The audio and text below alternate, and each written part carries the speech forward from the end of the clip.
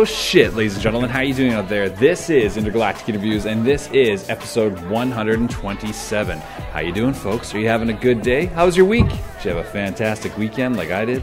I absolutely had a great time.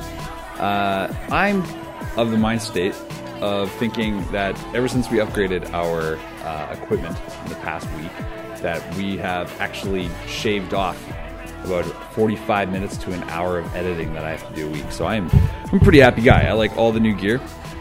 I like all the new setups we have. And before we get to our guest, who I'm going to give a proper introduction to this week, proper accolades due, proper straight away. I'll give him a good intro in a moment here. But first thing I think you should all know is about an excellent offer that's available to our listeners right now, our listeners and our viewers.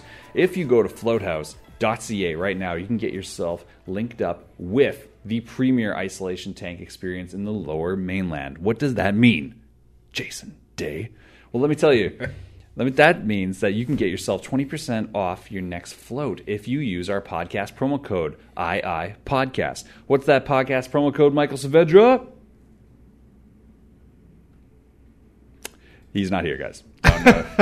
That's a good long pause. You lost You really held it. That was a Kevin Pollak buffering joke. I'll give you one of those. I don't know if I should jump. Who should jump in? Michael's not feeling well still, so I hope he gets better. We hope he feels better soon. We want him to come back to us, and he's just not feeling well. So I'll say his part, which is II podcast, is what he says.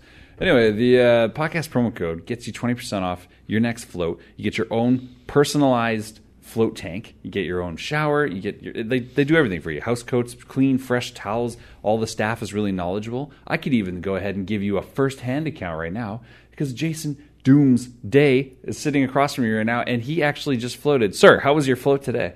I absolutely love floating here. And that's not a plug because I came in before the show. That's right. All the way from Tawas T-Town just so I can do the float and get Dude, that's in a here. drive. That's a drive. It's not as bad. You know what? I have this argument with all my friends. They're like, oh, you're like 45 minutes, an hour away. I'm like, no, man. I made it last night. I watched a movie downtown at Scotiabank. I was on my doorstep in half an hour. What movie did you watch? Life. With Ryan Reynolds and Jake Gyllenhaal. Yeah, man. Ryan Reynolds wasn't in there very long. Who was in it? Ryan Reynolds. Ryan Reynolds. That's right. Yeah, he's Ryan Reynolds. Not familiar with Not familiar with him. Yeah. Deadpool. Yeah, obviously. the end of the podcast. Ryren? Yeah. Yeah. Ryren. He's basically a god here in Vancouver. I think he's pretty much a god everywhere right now. He's doing pretty well for himself, right? He's loving life. You know what, though? All these words might ring a little hollow unless people understand just the gravity of them, that that the person who's saying them. If I don't just properly give you an introduction properly here, ladies and gentlemen, we're sitting here with one of our white whales out there that we've been chasing. We had to reschedule this podcast a couple times, or maybe it's just the one time, but it felt like a long time. It was the one time, and then you ignored me for yes. a while. Yeah, then I good purposely... punishment.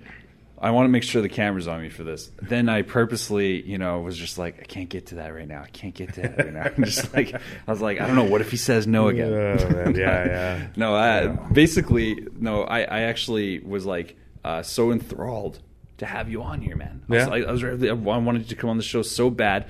The second we were introduced, and then even more so after I found out that we have a mutual friend in Jesse Bongfeld. Hilarious. Man. That's a good dude. He's former such a good UFC dude. fighter, yeah. That's right. And speaking of former UFC fighters, ladies and gentlemen, please give it up for fighter / actor / stuntman. Ladies and gentlemen, one of our new favorite friends of the show, Jason Dooms Day. Ladies and gentlemen. Now that is a proper introduction. Hey, Chris. That's what you asked for right there. That's solid. He's run down my accolades. I just feel like sometimes you start talking to people and they're like, what is this person about? And it only comes like 20 minutes in.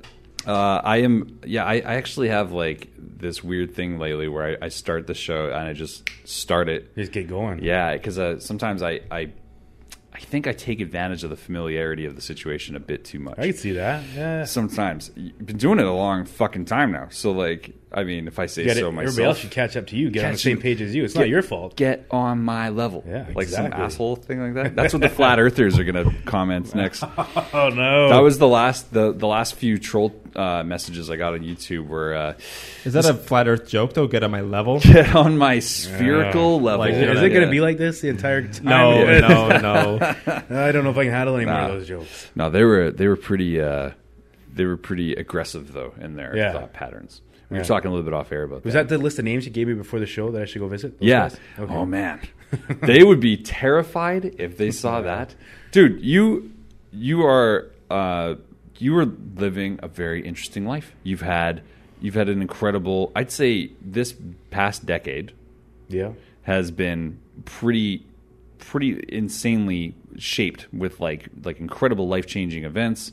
You've had nothing short of a pretty incredible journey to get to the stage where you are right now. Yeah, man. It's I've been very blessed. I tend to think my entire life's been incredible. I'll give you that. I'll Growing give up, like, not saying that I'm incredible, just I've been very, for lack of a better word, blessed. Yeah. With growing up and where I grew up and how I grew up. But yeah, I mean, the last 10 years, it has been a roller coaster, and I would never have guessed that I am where I am today. Well, let's start it right from the beginning. So, from a young age, Mm-hmm. when did you start training? When was the first time you started? Like because you're black belt, right? So No, you got No. that off Wikipedia, didn't you? I did. Somebody put me on the Wikipedia as a black belt. I don't really have a belt. I don't want to brag that all my research comes from such reputable sources as Yeah. Wikipedia, but I did see that. That's one of the sources, Yeah. Jason. That Yeah. just one of them. But and everybody goes there, and then it's like it picks up this site, that site, and all of a sudden that's how it is, and I appreciate that. That's an honest dude to say that. How many Yeah. people would probably just be like, yeah, You can't sandbag if you're a black belt. that's right. You walk in. No, but I grew up in I trained under Lee Meehan, who was under the Roy Harris International. Okay. And so to get your belts, you have to put a gi on. You have to test. That's the way Roy does it.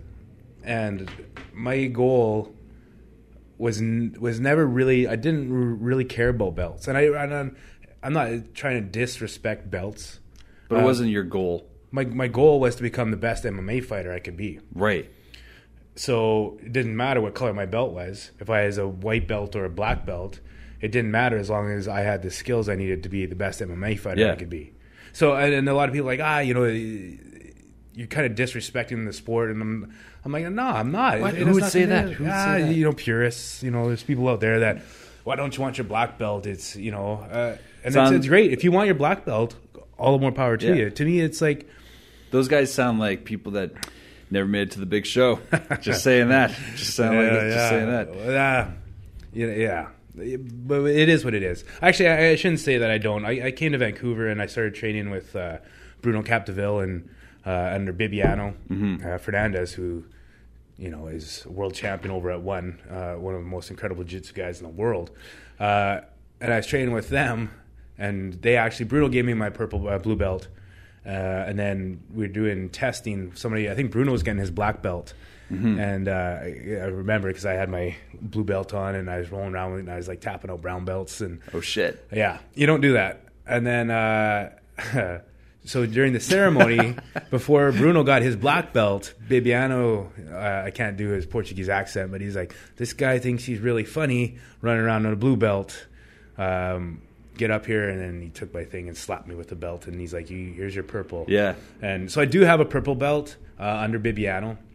Wow. So I mean, that's a pretty cool accolade. That's a cool story. That Yeah. yeah. This guy. Yeah. I can't do Portuguese accents. I can't. I didn't even want to try. Like I was gonna Yeah. try, and then. But That's also how you get trolled in the comments. This Yeah. guy he thinks it's funny. yeah, right. And then he was doing Chinese accent. It went, no, I don't know, man. I could do like an Anderson Portuguese, like a.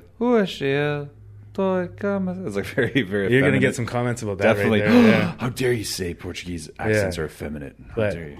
yeah. So I mean, I just say I don't because I came out under Roy Harris, and That's where all my jiu-jitsu came from, was Lee Meehan and Roy Harris and Brian Bird, who's another black belt in Alberta. But I mean, I picked up little bits from everybody I went to train with, like Frank Mir and Miguel Torres was a big part of my life for a few years. And I miss that guy. He was like a brother to me. So he had also had a very interesting career. He had some crazy times, man.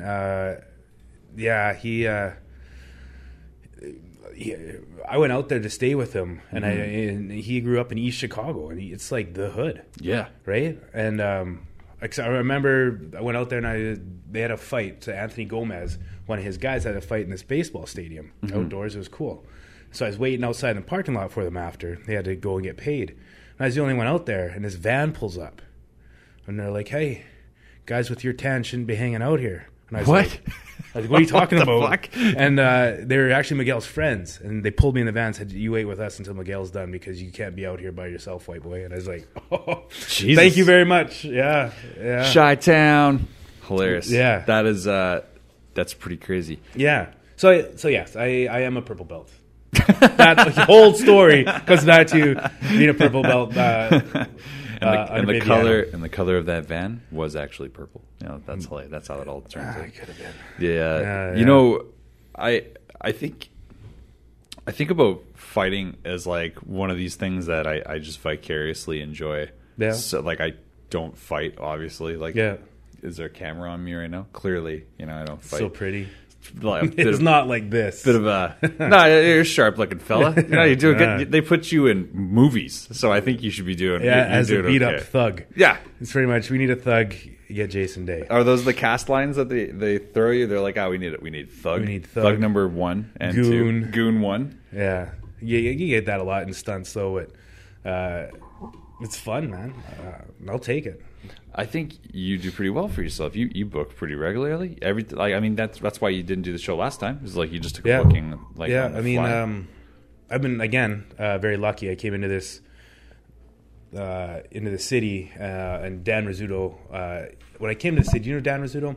I don't know. Never had the pleasure. No. He used to fight, and he's a black belt, and he's one of the big stunt guys in the city. And he got me my first gig. I didn't really think anything of it at the time, and I talked to everybody. It's so hard to get in, and I was just freshly married at the time, and it seems like a pretty tough battle. I don't know if I can put my way through that. And then I just started training hard and met the right guys, and it just kind of snowballed. And I was very blessed to have a fairly good career. I mean, I've been doing it for 5 years, and I'm making a living at it now, and it's the best job in the world. That's awesome. Yeah. So I mean, it's been great. I cannot complain. That's beautiful, man. Because I think a lot of people struggle with what you're going to do when you're out of the business you've already been applying your trade in. Like, people don't understand. I mean, maybe this is something that you and I can relate to a little bit. Is that in entertainment, say in music, you are able to be this, like, you say you're a musician from high school, and you apply your craft. Maybe you get involved in a band or something like that. Yeah. Maybe your band does well enough that you can tour for a while. Maybe you have a successful release on radio or something, and then what do you do after that? Like, if it's not fulfilling you, or whatever happens, what do you do after that? Because realistically, you enter the job market now. Yeah. Possibly in your 30s, and you're competing as essentially an 18-year-old, as a 30-year-old. You're starting over, You're starting over, and everyone else has like a 10, 12-year jump on you in terms of experiences and things like that. So you're like, what do you do? Not to mention the fact that, like, just the practicality of having job gaps. Like, people are like, what are you even doing? You're like, I've been a fighter. And they're like, okay, yeah. Do you have any references? You're like, what am I going to fucking call the Fertitas? Exactly. Like, I totally so on many levels, I think people in different aspects of the entertainment industry can definitely see that. Because it's fucking terrifying, man. Yeah, it's a big part of it, right? It becomes who you are. And your situation is unique in that you were like, so unceremoniously, like, pushed out due to injury. Like the nature of that was just so awful. Like, so, but before we get to that, because I don't want you to I'm not trying to do that. Try to do this a little more chronologically. Yeah, sure. Because I know we've been jumping around a bit. Yeah. But fighting your first. Let's go back to your first amateur fight. Yeah. Okay. So your first amateur fight. Where are you staying at this time? Where are you? I'm in Lethbridge still. Okay, I'm back in.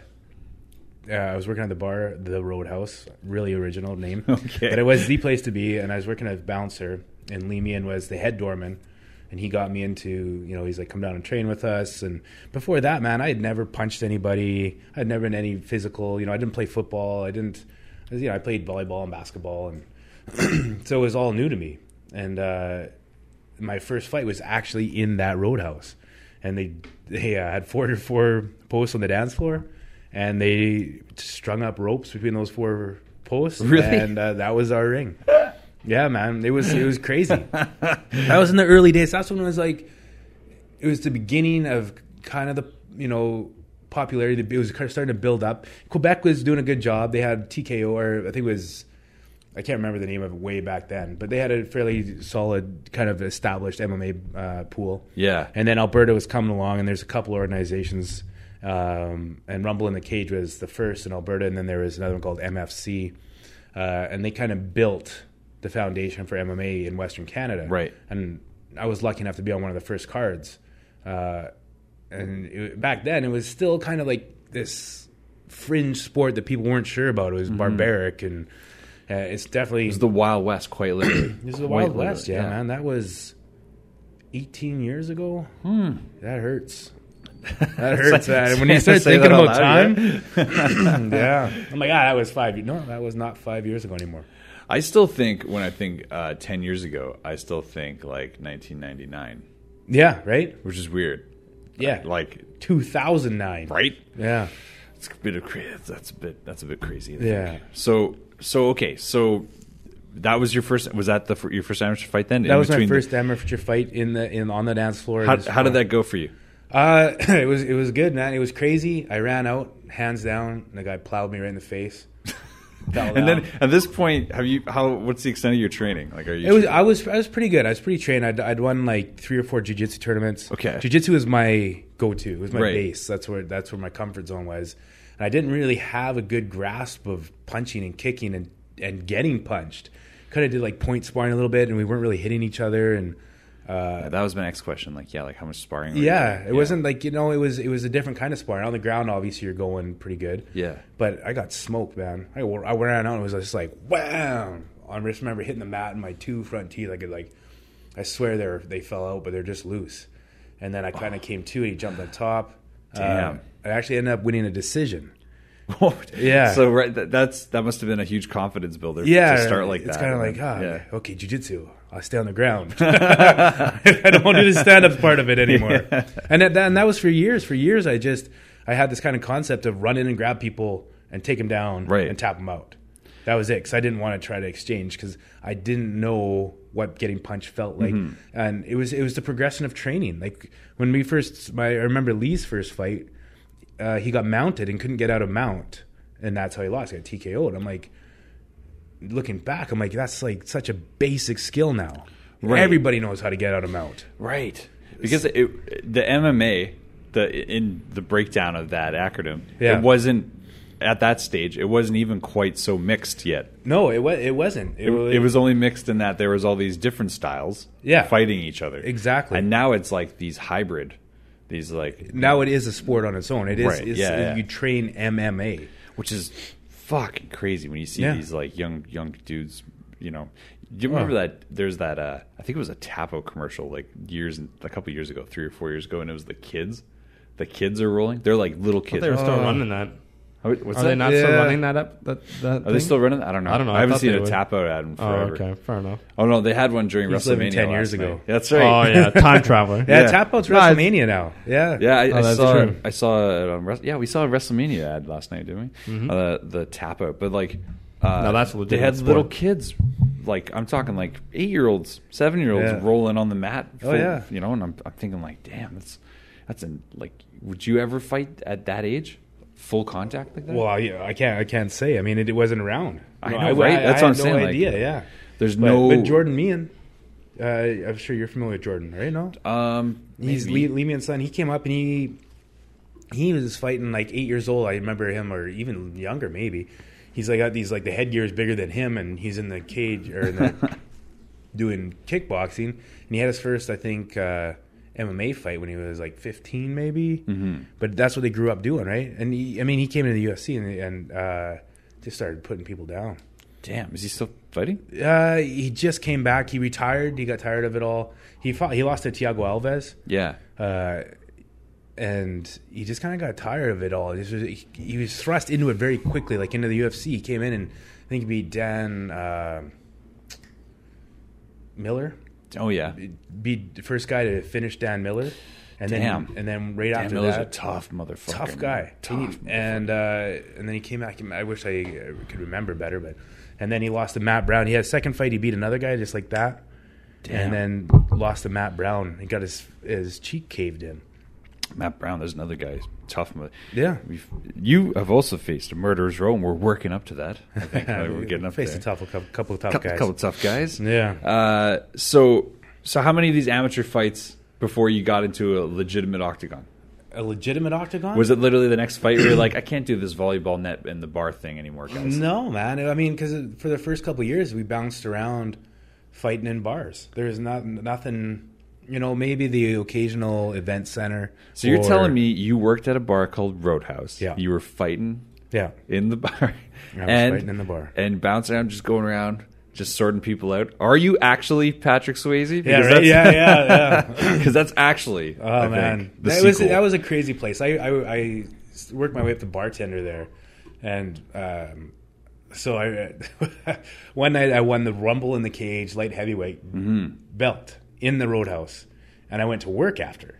So I won the fight, started celebrating, went to work. And by the end of the night, I had, for some reason, I had these fluorescent yellow. For some reason. Fluorescent yellow. Who can say?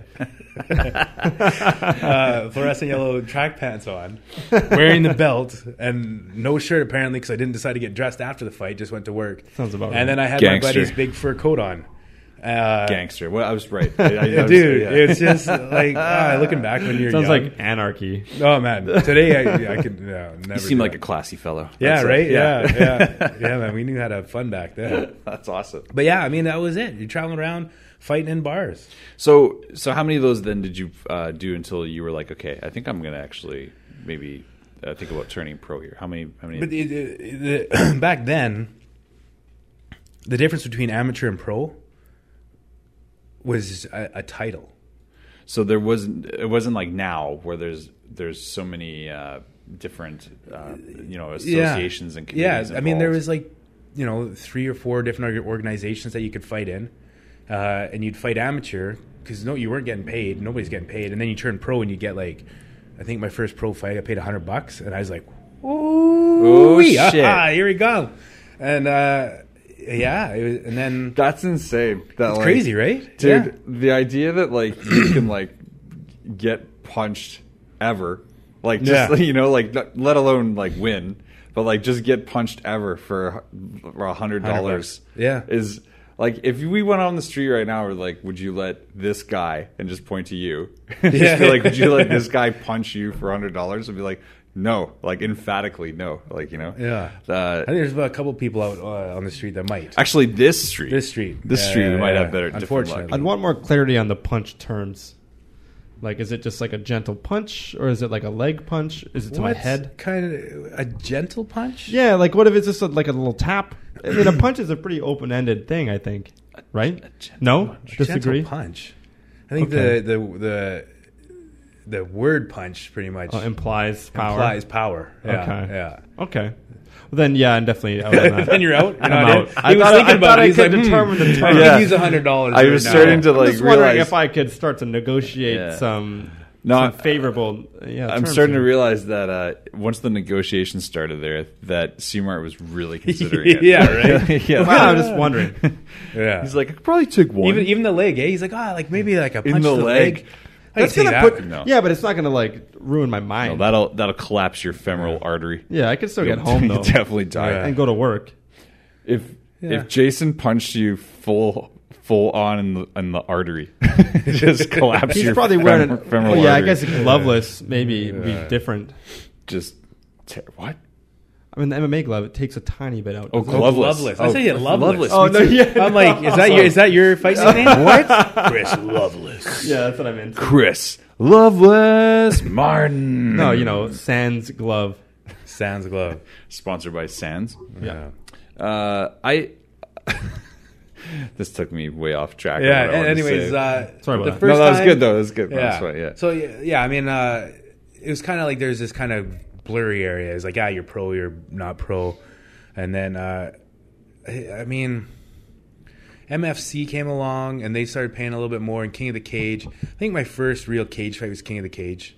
I remember seeing King of the Cage late at night on TV and thinking like, "Oh, this is a real thing now." Yeah. Because I was working at video stores just renting to The old myself. UFCs? Yeah, Yeah. they're like one day they had the whole collection in, Yeah. and I was like, okay, and you could take 7 out at a time as an employee, so I would take like. And I used to think 10. the UFCs were ridiculous. I'm like, I don't want to watch that. My friends were all into it in high school, and I'm like, you guys are weird. It was kind of crazy though. Yeah. It is kind of crazy. And then, so you find yourself, so now you're making a bit more than $100. Yeah, a little bit more. I mean, a little bit more. Is nothing you can make really a living off of. What are you doing to make ends meet during that? Building houses. So you're like framing like that? Framing, drywalling. I framed for a little while just to learn how to build the house. And then after I built it, because I grew up on the farm with my dad, and he taught me everything, like Right. plumbing, electrical, drywall, everything you could want to learn as a kid. Right. So then my dad, he loves building, so we started building houses together, me and my mom and my dad. Wow. Yeah, so that's what I was doing, and it allowed me kind of enough flexibility that I could go train. Sometimes I'd go train at noon and come back and finish working, but most of the time I just work all day and go to the gym and train at night, and I think that was a big part of my success, is just grind it out all day and just the mental toughness to go to the gym after and work your ass off. That's something else, man. It's like different, right? I think it's a good, there's something to be said about that. I'm fascinated by the cycle of it. The perpetual cycle of training hard, doubting yourself, reteaching yourself not to doubt yourself, getting yourself built up to the point, dealing with the unexpected stuff like illness and things like that, still training hard, getting yourself to the actual weight cut, weight cutting down to where you just feel like this is it, I'm never doing this again. And then you get into the fight, winning, and then feeling the exhaustion, like all of the celebration. It's and the best feeling in the world. And then like 72 hours later where you're just like, okay, Back into the ground. back into it again. Yeah. I'm fascinated by that. It's I'm awesome. really fascinated by Yeah. that. From a distance, I feel like it's maybe one of those things that I know I'll never attempt myself, but that I'll always have like just the most respect for. Yeah. It is Yeah, something, I mean, it's not a parallel, but like album cycle releases or something like that a little bit, because you're pouring so much of yourself into it all the time, and like you don't know like if it's gonna be successful or not, just like you don't know if when you go into a fight, unless your mental game is sharp. We were talking a little bit about that earlier. But like that same thing, like the parallel after it's all over, the I say like 48 hours, 72 hours after the album drops or whatever that, you're like, okay, now what? You're like, it's hard. Like you hear about guys like Kobe Bryant having like post depression from. I never heard about that. Yeah, like having it's odd, but these people that someone who You think they have no fear. You think there's Right, it's yeah. just second nature to them, right? Yeah, like it's very strange to hear about someone who from a distance you think is like, oh, they have everything sorted out. Yeah. But then they're experiencing like this depression because the highs are so high. The highs are so high Yeah, of I of can see competition. that. Did Did you ever find yourself, out of competition, feeling that way in between fights, like, or was it always pretty even steady for you? Like, It's funny because like when I started fighting, there was the year that kind of everything got rolling for me. I fought 11 times. What? In a year? That's a good amount. That of would year. never- That's a good amount of time. Yeah, and people don't do that anymore. It's like once a month. Unless you're a cowboy, that doesn't really happen. No yeah, one does right. that. Yeah. Unless you're going down to Bourbon. Yeah, on no the kidding. weekend. Yeah. But and I remember I improved so much so fast, Right. because it was that real life experience, because you don't get out of the zone. You're in the zone. You're like, you fight, you finish, and then I get a phone call to fight. I'm like, yeah, I'm doing that. I'm in right away. So you're just humming along. I'm just humming along. I mean, I fought Ron Faircloth out in Winnipeg. Mm-hmm. No. I can't remember the order of that. No, Sorry. I went out and I fought Patrick Cote for the title in TKO. Right. Okay, yeah, I'm a little bit more now that I know the timeline a little bit more. Timeline. Yeah, a little bit, Faircloth was before that. Yeah. But then that was during the span, and then I got home, and like that next week, they got a call to fight Jonathan Goulet in Winnipeg, and I was like, crazy. yeah, let's do it. Yeah. Let's do it. Because you know what? I'll tell you this.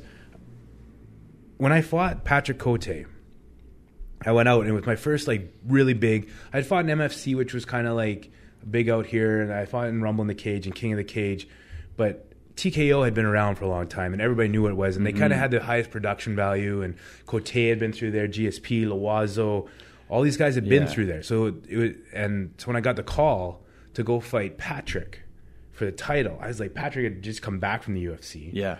So I was like, this is it. Like, this is kind of my shot. This is an elevation. And I knew at the time UFC was looking, if I would have beat Cote, I probably would have gone then, because they're known about me.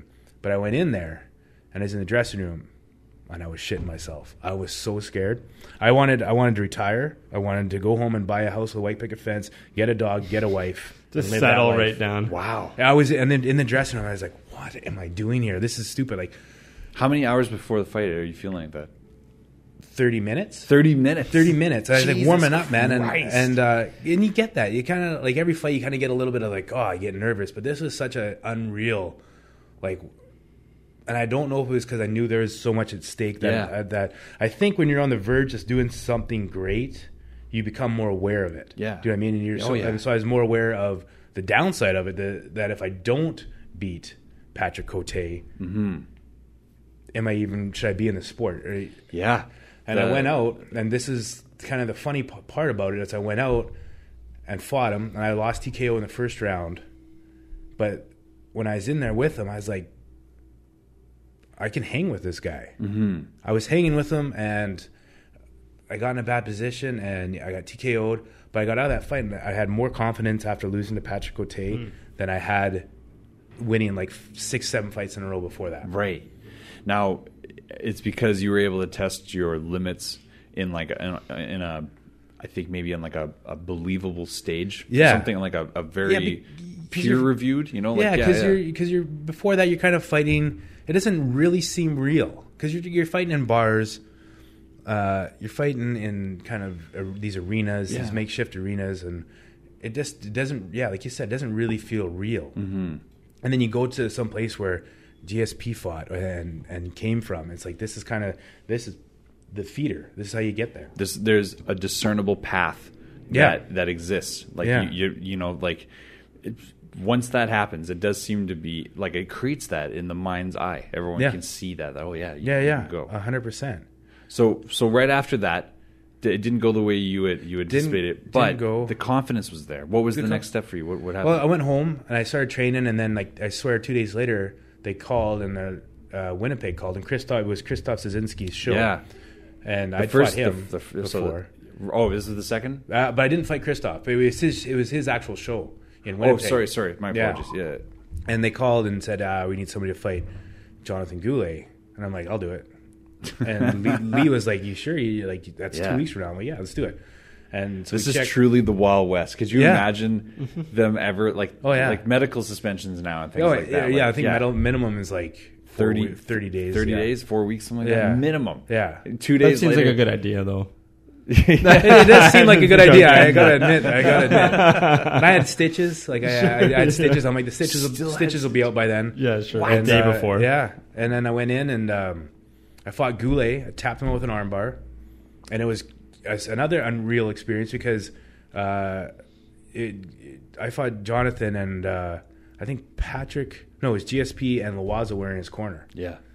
And then after the fight, we're kind of hanging out, and then Patrick's like, "Oh, you get to fight. Your next step is to fight Loazo."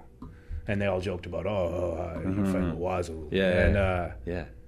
And I was like, yeah, okay, like I would do that. And then it happened. Like I think like a year later, I fought him. Damn. But it's like, yeah, man, it just builds from there.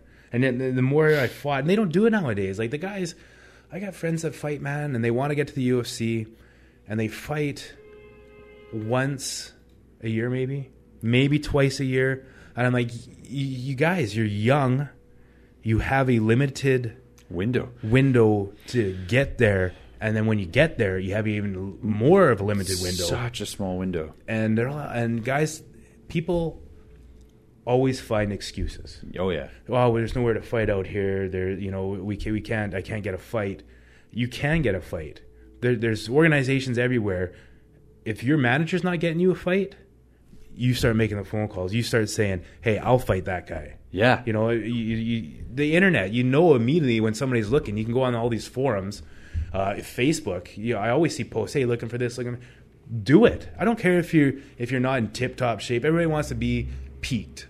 And then I was peaked for a year, but I wasn't peaked. I just training. Just keep training and then fight. Fight, right? Just do it. That's the thing. And it was almost, it really served you well. It afforded you keeping in that fight site. Like we were saying, you didn't have the layover in between fights of like, what am I doing? Should I do it? Like you were like picking up the phone a couple days later and being like, okay, I'll fight again. And I gotta attribute that to Lee Meehan. Like that was all his guys. Look at his son. His son, I think he had over 20 some fights by the time he was 20. Jesse Bongfeld, he was fighting all the time. Like he was just Dan Chambers. All Lee's guys were ready to fight anytime, and we had to be because we knew Lee was crazy. Because Lee would be like, yeah, Jay will be there. And hang up, crazy in a good way. He's just, and I think that's a huge part of why everyone's so successful there. Not only is he a great trainer, but he just put you in there. You have a really strong grasp on how you've made your way in this. I think a lot of people don't have that kind of self-awareness, especially in the fight game. It doesn't seem like people have that kind of self-awareness in order just to take control of their own career like that. I do now. Do you feel like that is a product of like maybe not hindsight, but just being able to evaluate, not having to worry about fighting every few weeks kind of thing? Yeah, I mean it's a product of you know what it is. I am now. At the time, you don't really understand it. You're just like I'm doing something I love, and I put my trust in Lee, and he's gonna find me fights and. But when you gone down my path, and when my career ended, I had a very, very difficult time with it. I was Jason Doomsday, the fighter, the MMA fighter. That's all I knew, and it was, I had skills. I could build houses and that, but that's all. That's who I identified. Everybody knew me as that, and it was if for some reason, that's all I'd see somebody and they're like, how's fighting going? Or how you doing here, or what's going on, right? It's all those things. People don't think about it. Like your network, it's everything, right? Yeah. And so I had the time, not the time, but I guess part of the necessity of dealing with no longer being able to do that made me think. I kind of looked at how I did it, and then, you can spot. I think I can spot why guys aren't doing that anymore, or why they're not making it. It's like. That was my path. It can't be. Maybe it's not for everybody, But I truly believe that if you want to do something, you want to be successful at something, you gotta immerse yourself in that. That's got to be your life, and you can't have excuses. Everybody has excuses today.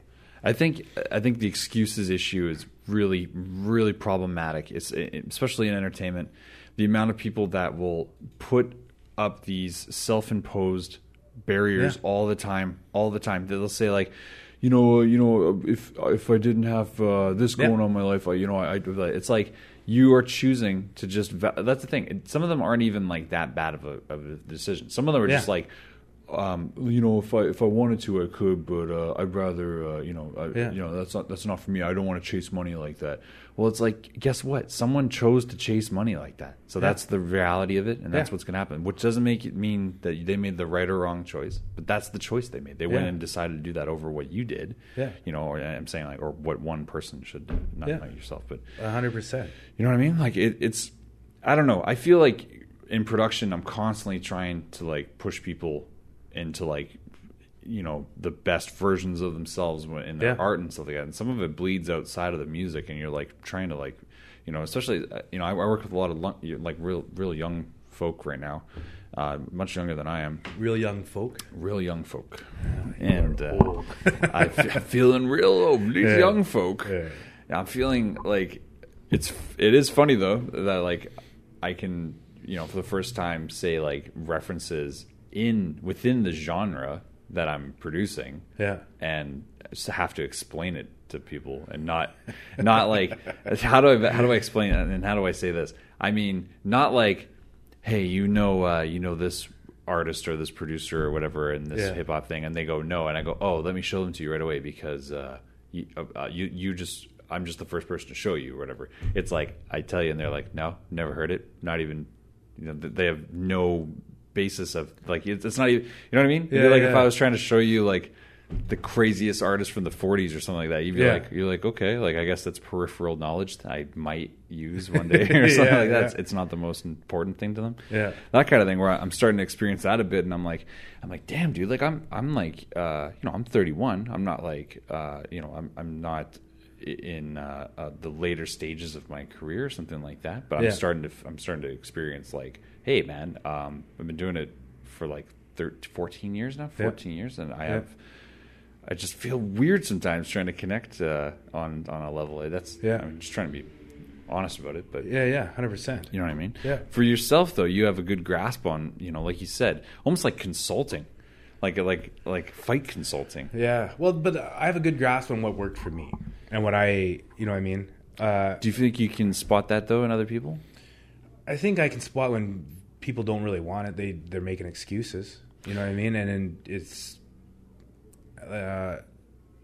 just nobody wants to work, man. Everybody wants to. The only time I see guys all the time posting these videos, here's me kicking pads, here's me lifting weights.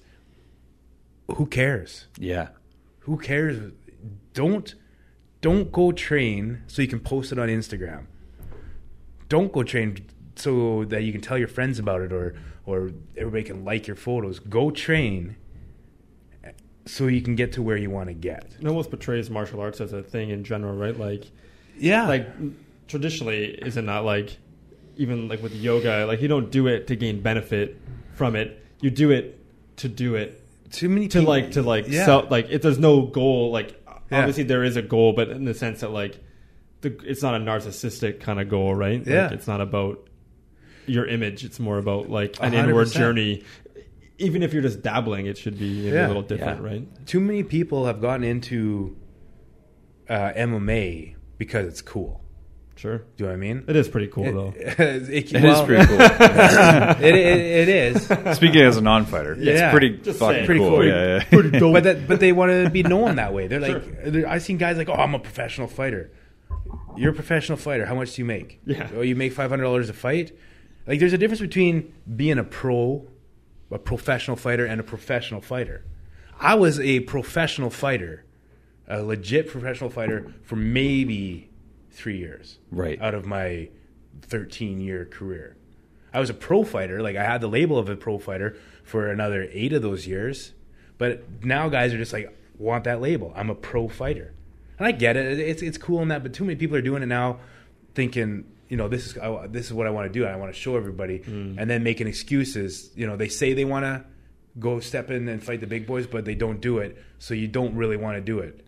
Because you hear that nowadays. That seems odd, though. People will call someone a fighter. They're like, "Oh, they're a fighter."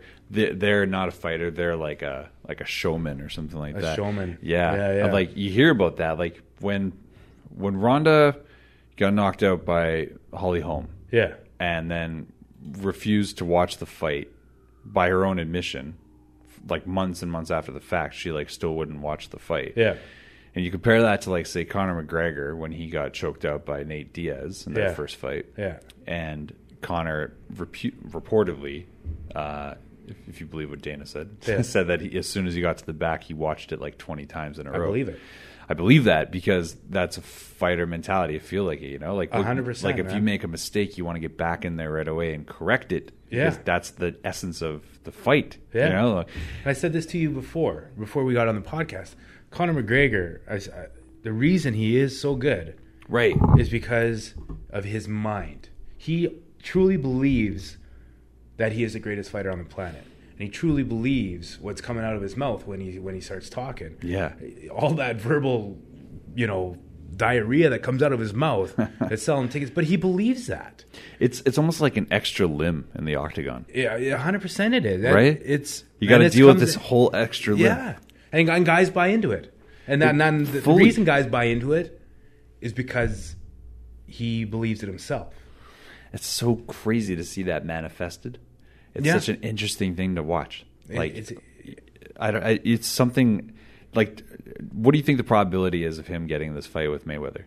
Yeah, man, I don't know. I don't think anybody really knows. I mean, there's people that say it's a done deal, and then there's Dana White saying there's no way, and then there's Dana White saying that he wouldn't stand in the way last week. That's weird. Oh yeah, which I thought was weird. It's a complete 180. He did a little scrum. He probably, you know what? He probably realized maybe something with the Ali Act was going to say that he couldn't stand in the way, so he decided to take save some face there and be like, I wouldn't stand in the way of that because there's nothing he can do about it. Maybe For people that are at home, like maybe don't know what that is. The Ali Act was a piece of legislation passed in the United States that essentially prevents a promoter from also being your manager, so to speak. In essence, am I wrong about that? Yeah, and I believe that, you can't go. It allows you to be a prize fighter more freely. Like you can fight as long as there's purse and something to that effect. Like it's much more defined. It's Why are you putting me on the spot, man? Because I'm the kind of guy to make you feel. Don't do this to me, don't you? Yeah. But I was actually kind of terrified for like 1 second there. Yeah, I believe, and then I get a bunch of hate mail after this. Like, are you putting me on the spot right now? Yeah. Like, Jesus Christ, no. Yeah, no. I think it also has something to do with the fact you can't compete in different organizations. Like, if you're under contract with one guy, right? I'm probably wrong, and you're probably going to get a bunch of hate mail. Both of us are equally legally. It's so embarrassing. Inclined. They only have MD's email address, so he'll get it all for you. Don't worry. Yeah, good. You might get one really ambitious Googler out there from MD correcting you. And they'll start it off by being like, "So since you're a black belt," you'd be like, "Great, this guy's done no research, didn't listen." Yeah, 100%. Hilarious. Okay, so we were bringing up fights. So let's get us walked. Now we've gone a bit through the indies. Let's get to the how does the first call from the UFC go? What happens? Zuffa shows up on your caller ID. What happens? No, well, I knew. I had driven down. Yahoo actually did this story on this. I bought this $500 Volkswagen Jetta piece of shit. Can I say shit on this? I just said it twice. You could say fucking piece of garbage shit. Whatever. If I couldn't swear on this show, I wouldn't fucking do it. All right. I wouldn't. All right. I wouldn't Good to know. do it. Yeah. So I bought this, and I took Lee, me and down to Vegas. We went down to Vegas because Lee had met Dean Albrecht, who is a big manager, and he said, "Hey, come down and have this party. Joe Silva's going to be there." So we drove down like 14 hours overnight in this beat up. Wow. Yeah. Went there, got to meet Joe Silva. Lee gave him like my fights, and so that kind of got me. On disc? On DVD. DVD, yeah. On DVD, man. There wasn't VHS not that long ago. And Joe Silva's like, "Yeah, we know who you are. Been keeping an eye on you," which was cool. Which must have felt nice. Yeah. And we went to... I'm going to get sidetracked here, but we went to the UFC the next day. Okay. And me and Lee... What was the card? Do you remember? I have no idea, man. No idea. Okay. I'm putting you on the spot again. Yeah, I know. Just don't intimidate me across the table. Yeah, I'm real intimidating. But me and Lee had bought scalp tickets. Okay. We just Allegedly.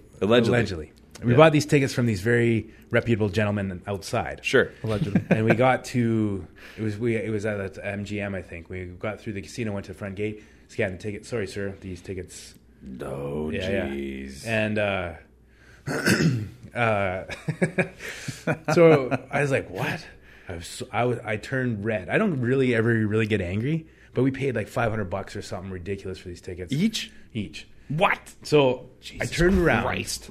That's red worthy. I marched through the casino, and Lee was like chasing me. He's like, yeah, and he gets all like excited. And we found these guys, and they weren't tiny guys. They were like 6'5". I'm probably gonna embellish, like 400 pounds. Oh yeah, just murders. They were like big dudes, and I don't know. I was saying, but I walked up. I'm like, these.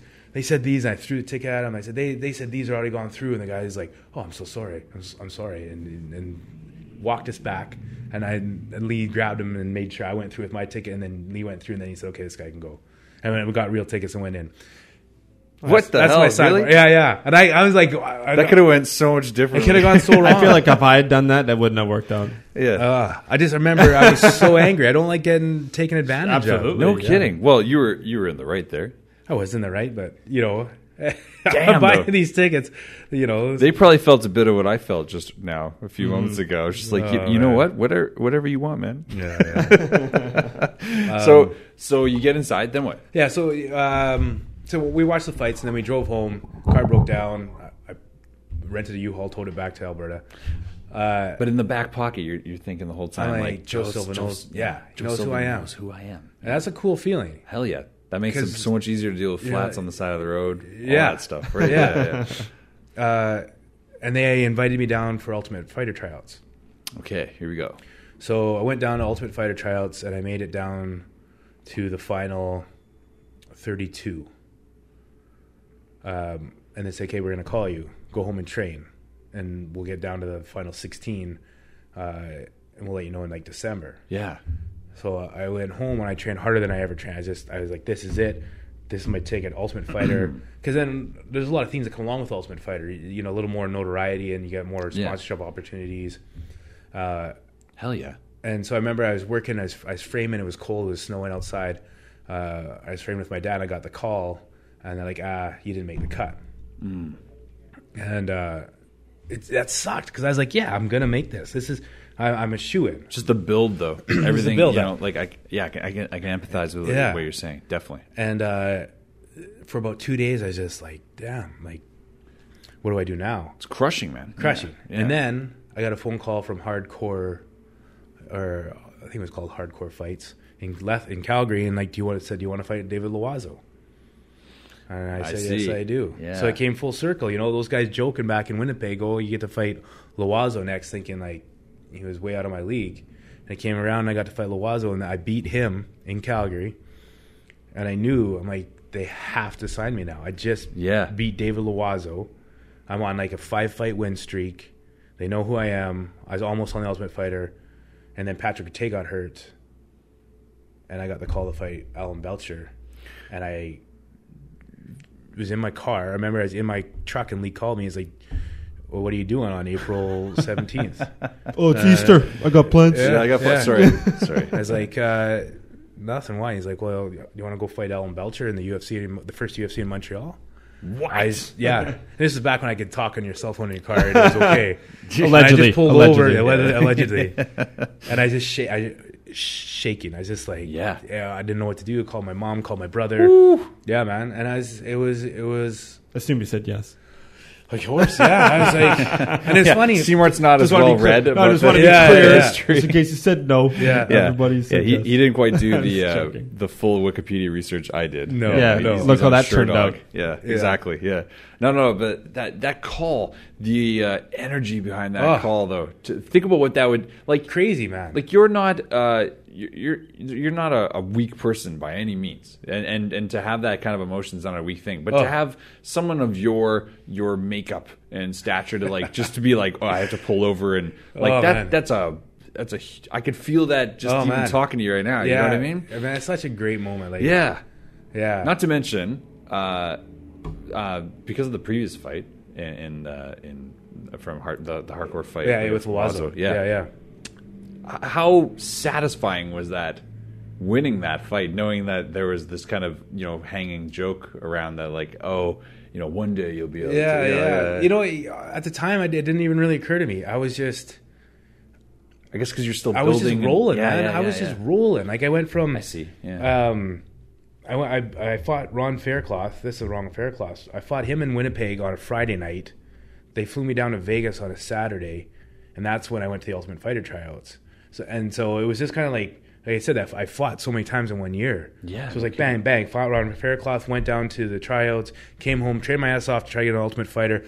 Didn't get it. Got the Loazo fight. It was just like bang, bang, bang, and it was rolling. So it was just it didn't even think. It wasn't even satisfied on that level. It was satisfying on the fact that I just kept rolling. That's crazy. Yeah. What was the main event to that Montreal card? Come on.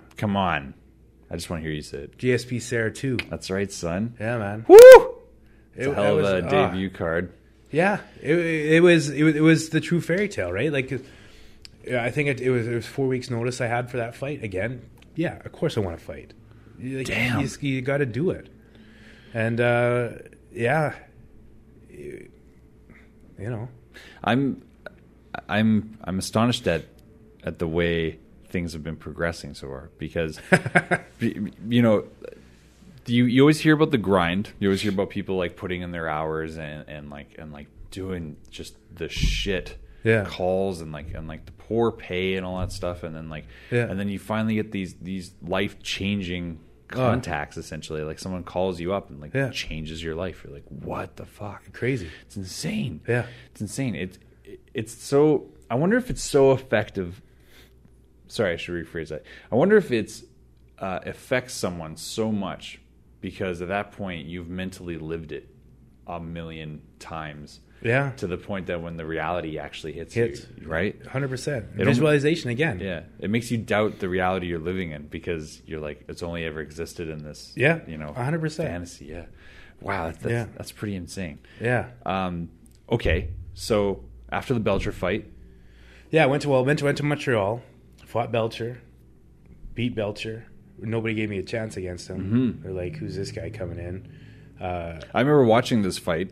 And thinking, this guy's not going to touch Belcher. Well, I just remember thinking there wasn't. First of all, I at that point I was really just a big nationalist, so I'd be like, oh, he's Canadian. Oh yeah, all right. He's in Montreal. He's probably do okay. He'll probably do okay. I like it. Right. So, but then the short notice, I was like, I don't know what's going to happen here. Yeah, it's a patriot, not a nationalist. Come on now. What was I? I was wrong with that. I'm just joking. Oh. Shit. It's better word. It's better word. It's better word. It is. Nationalist sounds actually kind of... Yeah, you don't want to use that. A little alt-righty. Yeah. I wasn't going to call you on it. Yeah. Not nationalist. Jesus Christ. How about a patriot? Yeah, good friend. That's what I meant. That's what I thought you meant. Boy Dictionary over I'm just here. I'm just a Canadian patriot is what I'm saying. Yeah. When you won, I was like, that's awesome. That's awesome. Man. Actually, so just a sidebar real quick. When we met at the gym up the road here. Yeah. When we met at the gym, and I had written down my email as md.boomsday because I'm MD of the Boomsday Alliance, and the guy who I was talking to at the gym, I forget his name, George. He's a nice dude though. Nice dude. He was like, Boomsday? And I go, yeah. And he goes, boom. I was like, yeah, like Doomsday with a B. And he goes, I got someone you need to meet right now. Hey, Jason. That's funny. Yeah. Jason really? Came over just like, what's going on? And I was like in that voice. I was like, hey, what's going on? Just carrying like 800 pounds with you. You got to imagine. Yeah. And then you got to imagine George, who's the nicest guy, especially right up into this moment. And he says, this guy's taking your name, man. Oh, God. My face, I was just like, I was like, agree to this. I was like, look, I don't know what you think's happening, but yeah. Oh, that was good, though. It was funny. Yeah, we met right away and hit it off. I thought that was good. And then that was just sidebar of that, but like a short year later, I'm on the podcast. Yeah, he had said though he's like he's like you should meet my boy, Jason Doomsday. You know Jason Day. And I was like, are you serious? And he's like, yeah. I was like, he's here. He goes, yeah. And I was like, fuck yeah. I've watched you fight many times. Yeah. Oh so, man, I appreciate that. Yeah, dude. I've been watching for a long time. So yeah, it's interesting to hear the background of all this stuff. Because because all you ever see is like the press release versions of everything. It's funny, man, because one of the things I always said is people don't understand that fighters are people too. They have lives. Mm-hmm. You know what I mean? Like you said, you get the press releases. That's what you kind of understand. You don't realize what we go through in real life. That kind of our daily issues affect us. Yeah, you know what I mean, or affect us when I was a fighter. You know, so it's hard to judge people. It's hard to people come down on him like, oh, he didn't perform this. Well, what's going on in his daily life? Like we were talking about before we've talked so many matches here. I'm starting to blur a little bit. Yeah. But being terrified 30 minutes before fight night, like right before you had to go for Cote, right, against Cote, like having that knowledge that like I'm going to watch that fight now and know that like you went into that being like okay, but then like the calm that it takes over. They call your name and it goes away. It's weird. Very eerie, right? Because up until that point, you're like, this might not happen. Yeah. You know what's going to happen. But there's some until they call your name. They call your name, and like, okay, let's do this. But when I was in Montreal, man, in that stadium, when I fought, I was on the undercard, and there was 21,000 people there. Like, it was packed. I'm a big Habs fan, so you don't have to. You don't have to tell me too much about the Bell Center, but I would love to hear your interpretation. The energy, I was warming up. You could feel the air moving from the people chanting. Like you could tell when the fight was over, and it was just that fight. I was nervous, but I wasn't like when I fought Cote. I wasn't that kind of nervous. I wasn't like I'm gonna go home and do this. I'm gonna retire. I was like, I'm here now. Mm-hmm. I'm nervous as fuck, but I'm here now. I'm gonna go do. And I just went out in that tunnel, and it was just like, they talk about the zone. That was a zone. Everything went like this, and it was just the one thing I do remember from my fight. As I'm across the ring warming up, and George Stroumboulopoulos is on the other side of the fight, and he's standing up taking a picture of me, and I'm like, yeah, it's George. And then from that, it was just like fight. Damn. Yeah, man. George Stroumboulopoulos, whom I've been mistaken for in not less than 3 different grocery stores before. No way. I had a pea coat on like a couple months ago, and this guy bagging the groceries was just like, I like your show. And I was like, here I am feeling myself, thinking like, oh yeah, you like Intergalactic Interviews? It's good to meet one of the dozens of you out there. And then, 1 of 5. Then he's like, oh, sorry, man. He's like, I just thought you looked like George Stroumboulopoulos. You're like, thanks. I was like, oh yeah, he just lost his job. But hilarious. Here I am, humbly. Yeah, at the grocery store now. Man. Yeah. I'd always heard though, like the first UFC fight, like maybe because you'd had like fairly high profile fights before that. I heard it's always or it can be very like you get a little like does that sometimes you see it with in your the first fights, fight jitters. Yeah, but then sometimes someone gets like punched and like kind of and they kind of like zone in. It almost seems like where they're like 100%. Oh shit. And then that all falls away, and they kind of realize that they're just in another fight, and it kind of all comes together for them. But you sound like you kind of went in with the strange kind of not confidence, but with a clarity, an ease. There was just an ease about it. It was just that's interesting. That's cool. Yeah, I gotta tell you, it's been so amazing so far hearing all the like I said, like all the background to all this stuff because I'm so fascinated by this process, but. I feel like we didn't even get to really scratch the surface on anything. Oh man, yeah. So time flew by. So if I was to say, let's table this right now. We'll table the remainder of this journey. Bookmark it. You have to come. Bookmark this right now. You'll have to come back very soon. In a year. A full year. Hold on, I thought you were supposed to fight more than once a year. That's right. Yeah, we can't do that to listeners.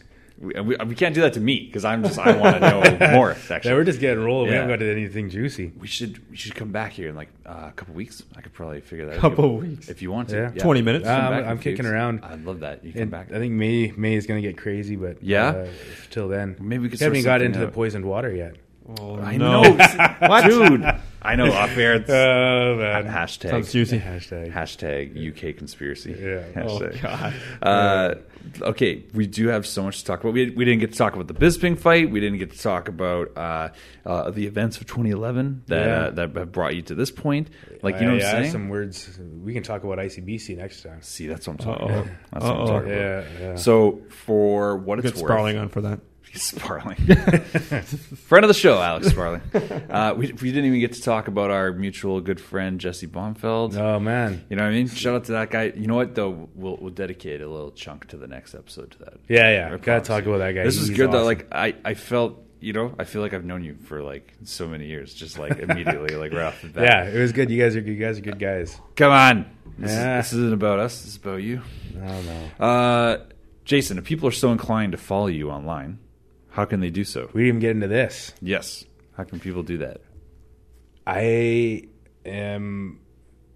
now I'm having a big hate on for social media. I realize that when I've been communicating with you on Messenger, I'm grateful for it. I shut down my Facebook. I saw that I was unable to tag you. But you use Messenger? I use Messenger. Yeah, I like Messenger. I prefer it. Even Facebook. that I don't like because trust me, if you guys want to get into this next time, we'll get into it deep because they're listening. They are. They're listening. You're not wrong. They're all listening. And sure, and I'm just we'll get into it, but yeah, honestly, I don't tweet anymore. I still have my Twitter account. It's Jason William Day. My Instagram's Jason William Day. I haven't really done anything online because I need to step back right now and kind of evaluate how I want to communicate with people. Step back and do an hour-long podcast. Step back and do an hour-long. But this is good. Because, no, this is good. This is much better. Yeah, I'll it's just on the Facebook is probably what has really gotten me because of what is passed around on Facebook and how it is manipulating people and how they see things. And it's just, to me, I was just like, I've had enough of this. I'd go on Facebook and get angry, and that's what they want. Yeah, they want you to conspiracy theory. Well, no, I mean, like shit. like Facebook feed is horrendous. But I don't mind the Messenger, and I know like you can't assume any kind of privacy or any, like if you say it, it could be captured by any number of nets, whatever. It could even be a friend that screen captured, whatever. Yeah. But like, I like it because the Messenger is reasonable and it's a reasonable way to contact people. Yeah. But I try not to click ever on like home and go look at the feeds. Like I agree 100% with you. I don't get into like I try to avoid almost every aspect of Facebook. Isn't a Messenger, and Messenger is just a convenient messaging service.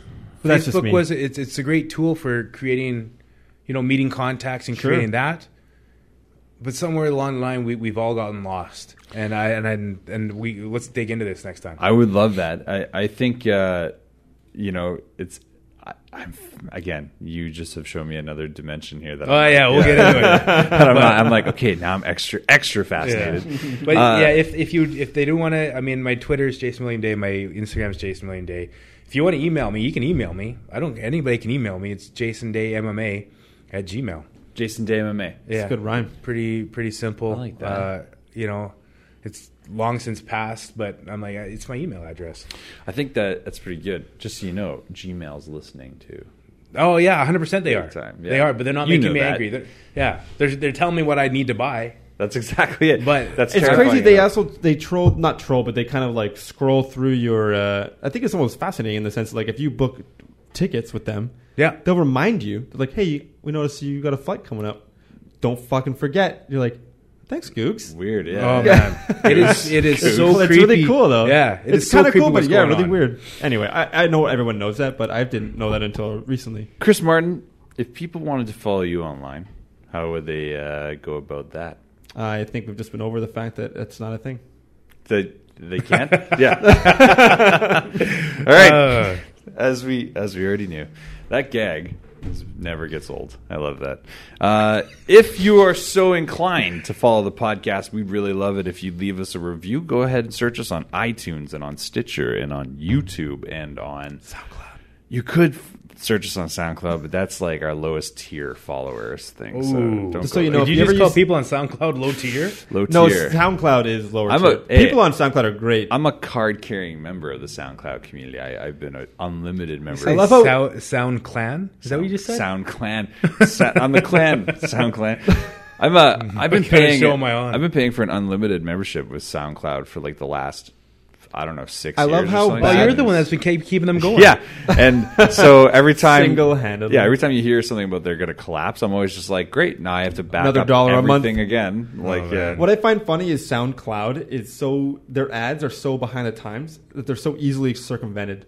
Like every other service in the world, like YouTube, whatever, they play ads. You hit refresh, they're like, "No, fucker, Yeah, you got to yeah. watch this motherfucking thing."